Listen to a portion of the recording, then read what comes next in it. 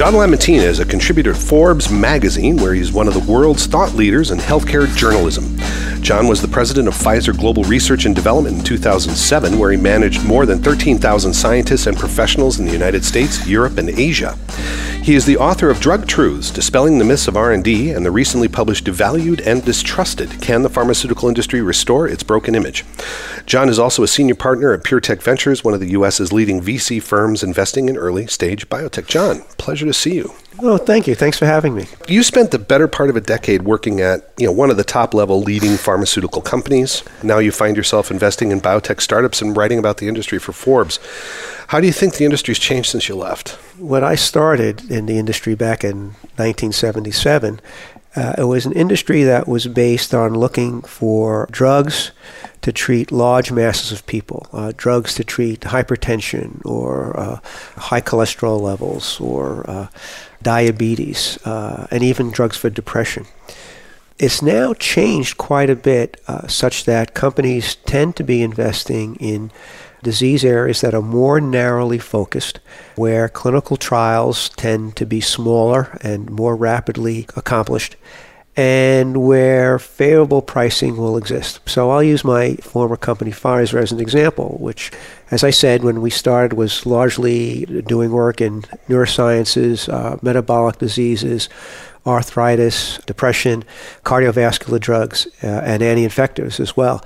Now, Pfizer focuses on vaccines, oncology, rare diseases, and immunology and inflammation. Totally different portfolio than just about 15 years ago. Do you think that's because that's where the science is leading us, John? I think that's part of it.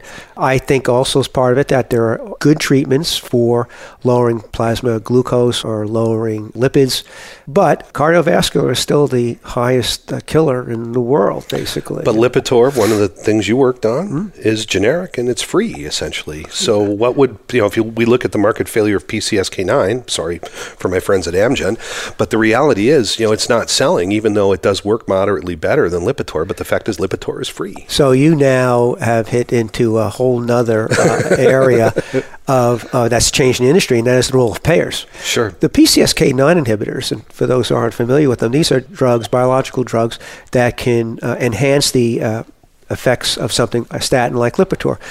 I take Lipitor myself. I have high LDL cholesterol without it. Keeping it in the family. Yeah, exactly right. And so it'll drop my LDL cholesterol to about 95, which is below the recommended amount for somebody with no outward example of heart disease, but in my case, a family history. If you have heart disease, however, the lower you get your LDL cholesterol, the more likely you are to prevent getting heart attacks and strokes or second heart attacks and strokes. And the PCSK9 inhibitors in combination with statins can drive one's LDL cholesterol down to about 50 and even lower. And then the companies that developed them, Amgen, and then the combination of Sanofi and Regeneron, showed with very expensive studies, billion-dollar studies, that the combination of those two reduces heart attacks and strokes, period. So if you're somebody who has heart disease or had another heart attack or survived a heart attack, you may want to have not just your statin, which, as you said, is dirt cheap and now generic, but you may want to have a PCSK9 inhibitor as well. Unfortunately, those drugs are expensive, and payers have made it very difficult for patients and then physicians to order them to get access to these drugs. So you saw it as a commercial failure. The commercial failure is not necessarily due to the failure of the product. And the product works. Product works pretty well, but the payers are now playing a role in who can get these drugs and who doesn't. And that also occurs in Europe. In Europe, you have single-payer systems, and so there, when the government's involved, they behave much like payers do, insurance companies do in the United States, and will reduce access as much as possible to keep costs down. You mentioned Europe, and obviously part of the reason why we got to know each other here was discussing and having some back and forth about the Trump reference pricing proposals, which are going to base U.S. pricing theoretically upon European pricing. Given your experience in R&D, what do you think will happen if we start using artificial rent controls or price ceilings? We've been speaking about Medicare Part B plan dropping $15 billion. We've even done some preliminary work in Medicare Part D. We're looking at $70 billion. I mean, these are huge numbers. I mean, from your perspective, what would that have done to your team at Pfizer and your ability to do your work? Look, here's the very simple reference point for people. biotech and not biotech to a certain extent, but certainly big pharmaceutical companies will invest 15% of top-line revenues, and some companies even more, into R&D. You limit top-line revenues, you limit the amount of money that goes into R&D. So even if you take a company like Pfizer that invests $8 billion a year in R&D, if their sales are hit by a factor of 10%, you will get almost $1 billion less invested in R&D than the $8 billion that they would normally do. So you don't simply cut a couple of programs to get a $1 billion cut in your R&D budget. You've got to cut basically research sites, you've got to cut out whole therapeutic areas, and then you've got to cut out 1,000 jobs.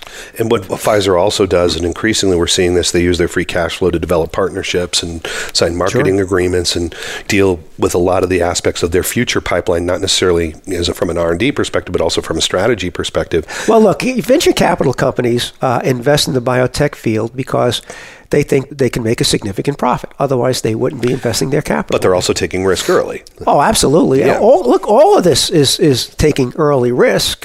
It's interesting when people calculate, and Tufts Center for Drug Discovery and Evaluation up in the Boston area periodically calculates the cost of developing and bringing to market a new drug, and they put the cost at about $2.5 billion per drug. Now, half of that, about $1.4 billion of that, is the actual cost that goes into all the R&D that's necessary. But another $1.1 billion is attributed to financing. Yeah, you're going to take this amount of money and just have it sitting idly for 12 to 15 years, not making anything, where anybody who does anything with money will say, that's stupid. Let me take that $1.1 billion in 5 years, have it be worth $1.6 billion. Stuff. These are early investments and high-risk investments, and everybody knows the story. For every 10 compounds you put into the clinic, only one makes it on the market, and you can't predict which one, and you can't say, just pick the right one. That'll make the most money. There was a Dutch study from the Public Health Authority that basically said if we reduce revenue, then the industry is only going to invest in successful products. It's like, that's it. So that's been our problem. It was that easy. It's that easy. We would all be doing that. It's like a baseball player. If they only succeed one out of every 3 times. So only swing at the pitch you're going to hit. Then you don't have to worry about the other 2. It's kind of stupid. The President's Council of Economic Advisors in February of last year, 2018, there was a chart that looked at the profitability by region. I don't think a lot of people read that. What it showed was that about over 80% of the global profit now is being driven by the United States alone for the industry. So the U.S. is becoming more and more important globally. It's becoming the center of revenue. The IPI obviously is one way to try and force pricing up in Europe, but the reality is the U.S. is still the dominant market. Do you think they'll be able to raise pricing in Europe? I don't know what the current administration, or any administration for that matter, can do to go to Europe and say, well, you know what, we want you to pay more for your drugs. That, I think, would be pretty challenging. The second thing problem we have is that when American citizens see this, they're saying, so wait a second, all the profits these big and unfortunately thought of as negative pharmaceutical companies are getting are off our backs. That's not fair. We shouldn't be paying more than what they're paying in Europe. So tying it to IPI doesn't solve any real problems in my mind. All it will do will be to take away money that these companies make. And by the way, the other thing that people have to realize is there's this thought that pharmaceutical companies are these big, rich, lavish companies that are making money hand over fist. The fact of the matter is, if you look at all the data, all financial data that measures the economic health of an industry, the pharmaceutical industry isn't the most profitable. They don't have the highest sales. They're not getting highest rate of return on investment. They're probably at about the middle of the pack. So I don't think real gouging is occurring here. Can it be successful? Yes, but not all companies are successful. But it's not an industry that's just wallowing in money and can just turn around and say, okay, fine, we'll take less profits going forward. There's a consequence. If you take less profits, you will get less R&D, period. And I will react to something else, because I've been in public meetings where people have said, these companies will claim the sky is falling and there'll be no innovation if we cut prices. Well, there's not going to be no innovation, but there's going to be less of it. And depending on how much you control the price, a lot less of it. And it's sort of ironic at a time when science continues to break on almost a weekly basis new insights into this disease and that disease. A time we should be doubling down on investments in R&D, and when we start implementing some of these policies that are being proposed, is going to be far less money to invest in. And then there's another point to all this. I think the biggest challenge we face going forward from a healthcare perspective isn't cancer. We may not cure cancer in the next decade, but certainly we're getting to more and more people whose cancers are treated and are put in remission. But we are getting to a point where a cancer diagnosis won't be a death sentence. It'll be something that you'll have to manage with the drugs that will be coming out over the next 10 or 12 years. There is nothing like that for Alzheimer's. Nothing. And the Alzheimer's population is only going to grow because as you make progress against heart disease and cancer, like people get older. People live longer. And Alzheimer's is a disease of the aging. Furthermore, though, it's not an easy area to invest in. 260 failures in a row now? Well, independent of the number of failures that occur, if you come up with a drug that you think could work, you have a hypothesis and you think by blocking this certain pathway or eliminating a certain protein that you can reduce Alzheimer's disease, you've got to run a study for 5 or 6 years at least in patients to find out if your drug is actually causing a slowing of the progression or maybe even reversing the progression of disease. Those studies will cost, and I'm not using the number to exaggerate, $1 billion per study. And so companies are saying, yeah, there's a great need and we should be doing this, but there's so many failures and this has been a very hard area to invest in. The ideas, there's a dearth of ideas right now. And so rather than invest in Alzheimer's, which I would argue is the one place everybody should be investing, we're going to invest in other things that are important, be it rheumatoid arthritis or Parkinson's disease or something like that. But the big one is being avoided because companies are going to have limited amount of money to invest in R&D, and they're going to pick their shots on areas where they think they can get a quicker and better rate of return than they will in what's been the death valley of Alzheimer's drugs. Yes. However, the system as it currently stands does provide an impetus for an investor to try and move into Alzheimer's, even though we've had 262, as I mentioned earlier, 262 failures. There will be a 263rd trial, and it will be funded because there's such a medical need, and this current system works that way. Do you think if we actually put these revenue controls that what you're saying then is that Alzheimer's is going to go away for research? It's already going away. Yeah. So most of the big companies have curtailed their investments in the neuroscience area and specifically in the Alzheimer's disease area. If you look at the number of clinical trials, there's got to be maybe 5% of the number of clinical trials that may be looking at Alzheimer's drugs as opposed to cancer drugs. That's just the facts and the way it is. And when you've got more constraints on your revenues and more demand to deliver on your R&D investment dollars, you're going to try and invest in things that have a higher chance of success and less requirement to invest $1 billion just in the clinical trials to show that your drug works or not. So you're going to go for other things. Are you familiar with Jack Scannell, the analyst who used to, he used to work for a consultancy. Now he's at UBS. I've never met him, but I know who he is. Yeah, I've read his stuff. I think Jack's great. We have Moore's Law in the semiconductor industry where productivity doubles roughly every 10 years. Jack realized that industry's productivity is halving every 10 years. So he came up with Irum's Law, which is Moore's Law in reverse. What do you think we need to do to sort of increase that productivity? What does the industry need to respond, and how do they manage that? Well, I think the example I gave with Pfizer before and how they've reshaped their portfolio is no different from what other companies are doing. When you invest, for example, in rare diseases, and by the way, this is an important area to do research in. There are many rare diseases. There's absolutely no treatment for people. Some of these cause people to die way too prematurely, many as children. And a lot more is being learned about the causes of some of these diseases. And if you look at a drug to treat a rare disease, what inevitably will happen will be there's nothing really to compare it to. So you can run a clinical trial in patients versus placebo for sometimes a relatively short period of time to show that you're enhancing the life of these patients. And the clinical trials for a rare disease are only 200 or 300 people, as opposed for a new lipid-lowering drug that would be 20,000 people. They tend to be shorter in length. And then if your drug is adding real value to the system, and by value I mean these people not only live as a result of your new drug, but they become contributing members of society. They're not costing the healthcare system tens of thousands, not hundreds of thousands of dollars to provide care for it while they're alive, you can get a really favorable price. So, it's still risky. You still got to do the work and show that you have something that works. But the length of trial is short, the number of patients is short, the cost involved is short, and pricing can be favorable for that. So many companies are going into that area. Looking back at some of the value questions then around price, In both the Medicare Part B reform, the IPI of the Trump administration, as well as the litany of proposals we've seen come out of the House over the last 2 weeks, there's a move to quality adjusted life years and using ICERs and things like that.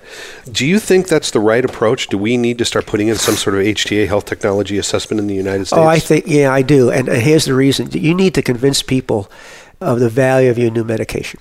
And interestingly enough, I wrote a piece with a friend from Harvard a few years ago about this. For those who don't know quality adjusted life years, basically a year of a good quality life that your drug might provide. Interestingly enough, and I didn't realize this at the time before we wrote the paper, the FDA has used quality in the past to justify various changes they've wanted to make. So when they wanted to make certain changes in how produce is handled to prevent E. coli infections, or if they were wanted to make new modifications to cigarette labels to enhance the warnings, they've had to get congressional approval for these things. And so as part of the number they would use for their life-saving change would make, or a saving to healthcare, they use quality numbers on the order of $200,000 or $250,000 a year. Boy, the industry would love that. Boy, you guys would take that number in a heartbeat. Absolutely. Yeah. In the UK, it's only $50,000 a year. Yeah, 35,000 pounds. Yeah, it's about $50,000 a year. Now you could argue that a U.S. life was worth more than a UK life, I guess. But getting to the original question, I think you really need to have something that you can hang your hat on to say, look, this drug is going to save this many lives, and it really enhance the quality of life of these people. It's not going to just improve you. It's not a cancer drug that for $100,000, allows gives you to live 4 months. 4 months. Yeah. You're going to get at least 5 years out of this, and that's worth, just in terms of these quality, $500 million or something like that. So I think in order to translate the value of a drug, something like that's going to be necessary. But I could just only imagine congressional hearings on how to appraise a value of a life and various people. Is it the life of an immigrant or a life of a natural-born U.S. person, et cetera? So it'll be quite the circus. Or your sort of quality math to someone who doesn't probably manage to balance their checkbook very well. But one of the things about quality, though, if we look at, say, Sovaldi, no matter how you measured Sovaldi, it was an economic benefit because it solved the disease, it cut out liver transplants in the 20% of the patients who presented who then didn't respond to pegylated interferon. But yet it was still controversial, John. And yet this thing worked. So we had the quality numbers, we had the evidence. So here's the irony. Before the hepatitis C drugs that came on board, people were treated with a battery of drugs, including interferon, over the course of a year. And as you mentioned, it only worked in maybe a third or 40% of the cases. But yet, when you were taking that therapy, you felt like you had the flu for a year. So you felt, and by the way, the cost of that therapy, including other treatments, was $105,000 a year per patient. So now Gilead comes out with a drug with a list price of $84,000. Which virtually no one was paying. Nobody pays anyway. Yeah. And in fact, was a cure in 12 weeks' time. And the headlines were made not that here's a pill that cures hepatitis C in 3 months. It was the new face of pharma, the $1,000 pill. And that was just ridiculous. Now, let's take this a little bit further because competition is a tremendous thing in healthcare. And when people know about competition, which they do, which happens in drug pricing all the time, but not necessarily on hospital care costs. but so Gilead was out first, but within a year, AbbVie came out with their hepatitis C cure, and then eventually Merck came out with one, and that had competition. That drove the prices down such that I remember hearing Steve Miller, who was the CMO of one of the health insurance companies, announced at a meeting that we were paying less now for hepatitis C drugs in the United States than they were paying in Europe. Because of the higher volume, that's right. Well, no, not because of higher volume. Actual prices, because in Germany it was $65,000 a year a patient. In the UK it was $55,000, but they negotiate the price from a countrywide basis. The insurance companies were able to get lower prices. I'm going to say it's probably on the order of $48,000 or $49,000 at that stage for the same system that they were paying here. So you were actually paying less in the United States. So I guess maybe if we did reference prices and we were paying it more was in Europe, maybe we can raise the price from what the European price would be. I'm sure that'll go through. I mean, the UK government cut a deal with Gilead for quite a low price. I think it was $15,000 with the idea of pure eradication. They were trying to actually get rid of it. Australia did the same thing. And now what's happening, and this also doesn't get a lot of play, in the U.S., some states are negotiating with these companies what they're calling the Netflix model. We'll give you all of our patients in the state of Louisiana at a price of $5,000 a patient. And those deals have been taken up by these companies. So you're talking about now what was $84,000 a year, not a bad price, now to $5,000 a cure. You got to be kidding me. But that story doesn't get told all that often. No, it doesn't. And I think a lot of people misunderstand the pricing, how it actually worked. But I've heard people say that it was immoral, literally saying it was a cure. They were complaining that the company was immoral, John. Whereas the previous treatment, which wasn't as good, was 25% higher in cost. Yeah, and that's perfectly fine. I know, it's crazy. Yeah. 10 years ago, there was a lot of discussion around adaptive licensing, adaptive reimbursement, flexible reimbursement, et cetera, and that sort of went away. In 2017, the Trump administration housed a meeting with all the pharmaceutical heads, and it looked like Commissioner Gottlieb, who hadn't been appointed yet, it seemed like they were framing a deal where we need to get Medicare pricing down, both B and D, but we also know that 11 years is too long. We want to work on the regulatory side, too, to help you folks out. It seemed like they were trying to work on some sort of grand bargain. And then all that talk went away. Sure. There have been all sorts of schemes that are coming out, and they rise and fall. I think one of the issues around the 11 years of patent life somebody gets is if anybody proposed something that would extend the patent life of any company's drug, I think the public would go berserk. There are already enough bad examples, in fairness to those who critique the industry, of companies having a compound that's coming off patent, and they come up with a newer version, maybe a once a day versus a 3 times a day. Or changing the delivery device from a... Yeah, and then suddenly having a new patent on that, and then not making the original stuff anymore available, and trying to force people onto newer, more expensive things, which really is unconscionable. But unfortunately, there are some examples of that. But that's in any industry, you've got some bad actors, and hopefully you deal with the bad actors as opposed to punishing the whole system. But I don't see anything that would allow longer patent lives coming But with a flexible reimbursement, we're coming in earlier, maybe at a lower price, but then, as the evidence gets better or worse, then the pricing can go both ways. Yeah, I think that's a problem too, because there have been examples of companies that have gotten very early approval on their drugs with the phase 4 or late stage phase 3 programs, data still pending, where the earlier data looked pretty good, where once the full data came out, the drug didn't work anymore, and then people were upset that they paid for something that was ineffective and exposed them to another thing. So I'm not one who favors the early, and let's use Alzheimer's as an example. There were drugs that were going into the late stage Alzheimer's trials that had shown that they were reducing a certain type of plaque in the brain, and say, wow, this is going to work. And had that type of a policy been in place, millions of people would have gone on those drugs early on, and then about a year or two later, it would have turned out that never mind, it didn't really work. So I think, in fairness, in working and trying to gain the public's trust, you really need to have your drug approved based on a full complement of data, and not, it looks good, let's approve it now, and then we'll come back to you because we're sure it'll work. What single change do you think we need to make right now to get around a lot of these issues? I think we both agree that these IPI proposals are going to be devastating and are actually going to kill the U.S.'s lead that we have right now in biotech. What do you think needs to happen, John? I think, and this will go against the grain of the industry I've been a part of and supportive of, I think that the people in this country think there's a basic unfairness that all these insurance companies could negotiate a price and that Medicare and Medicaid can't. I think that we probably should be going in that sort of a direction. If that's the case, then I think states and the governments will feel that they're at least getting a fair deal on things like that. That will, however, decrease the investments, the revenues that a company will get, and in turn decrease the investments. But given this, there is one issue that Bernie Sanders and Donald Trump agree on, and that's drug pricing. And so at some point, something's got to give. And if you're already letting certain parts of the healthcare system negotiate for prices, then maybe Medicare and Medicaid should do the same. So if you're not getting your price, then with Medicare, do you walk away? That's an interesting question. I'm not close enough to those kind of discussions to know how often that might occur. Certainly, I believe it was with a muscular dystrophy drug, Vertex didn't allow it, or maybe it was multiple sclerosis drug in the UK. Vertex didn't get its price, and as a result, didn't launch it in the UK. So that could happen. Now, having said that, I find it hard to believe that a price wouldn't be found with Medicare, Medicaid that hasn't been found for Cardinal Health or CVS Health or anybody like that.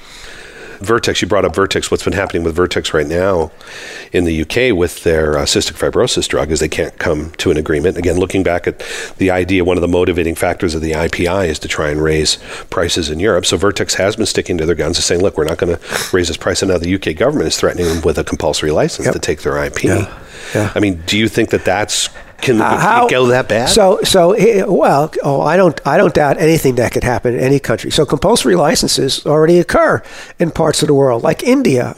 It's interesting how, as a country, India is proud to say how modern they are and how a lot of jobs in the U.S. get outsourced there. But then when it comes to paying their fair share of a price, claim poverty, and so we can't afford these things, and we'll basically appropriate the intellectual property, and that happens in other places as well.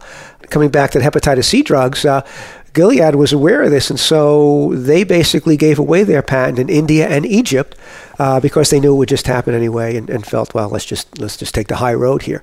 But with a country like the UK doing that, you got to be kidding me. But I wouldn't pass anybody for doing something like that, especially when the industry has a bad reputation. This bad company is not letting our patients who have cystic fibrosis access to this drug. So we have to take care of patients in our country, so we're going to just appropriate the patent. Give me a break. Right? So it's just ridiculous. And so there's where the U.S. government can start saying, hey, look, we're paying the backbone of all this. Why don't you do your fair share and come to a pricing agreement? Certainly Vertex has come to a pricing agreement with other countries in Europe. Why not the UK? Putting your VC hat on, final question. What do you think is going to be the next big area of breakthrough? Where do you see the next innovation coming from? I don't think there's one area you can name. I think across the board, you're going to see a lot of areas coming forward. I think some of the big concerns, we mentioned Alzheimer's, we probably should also mention infections and the Armageddon of the worry of an infection that's not treated by current antibacterials with resistance growing so much. I'm not as worried about that because I think you can put a concentrated effort and do some things there that while you might have a problem over a 5 or 6 year period, you could avoid that. You could eliminate that with some focus. I think companies will continue to invest in areas where they can get a very good return. Oncology is pretty big right now. The rare diseases, the drugs of the immune system are all pretty big areas. And I think you'll continue to see research flock to things like that. John, thank you very much for your time. Thanks for having me. This has been great.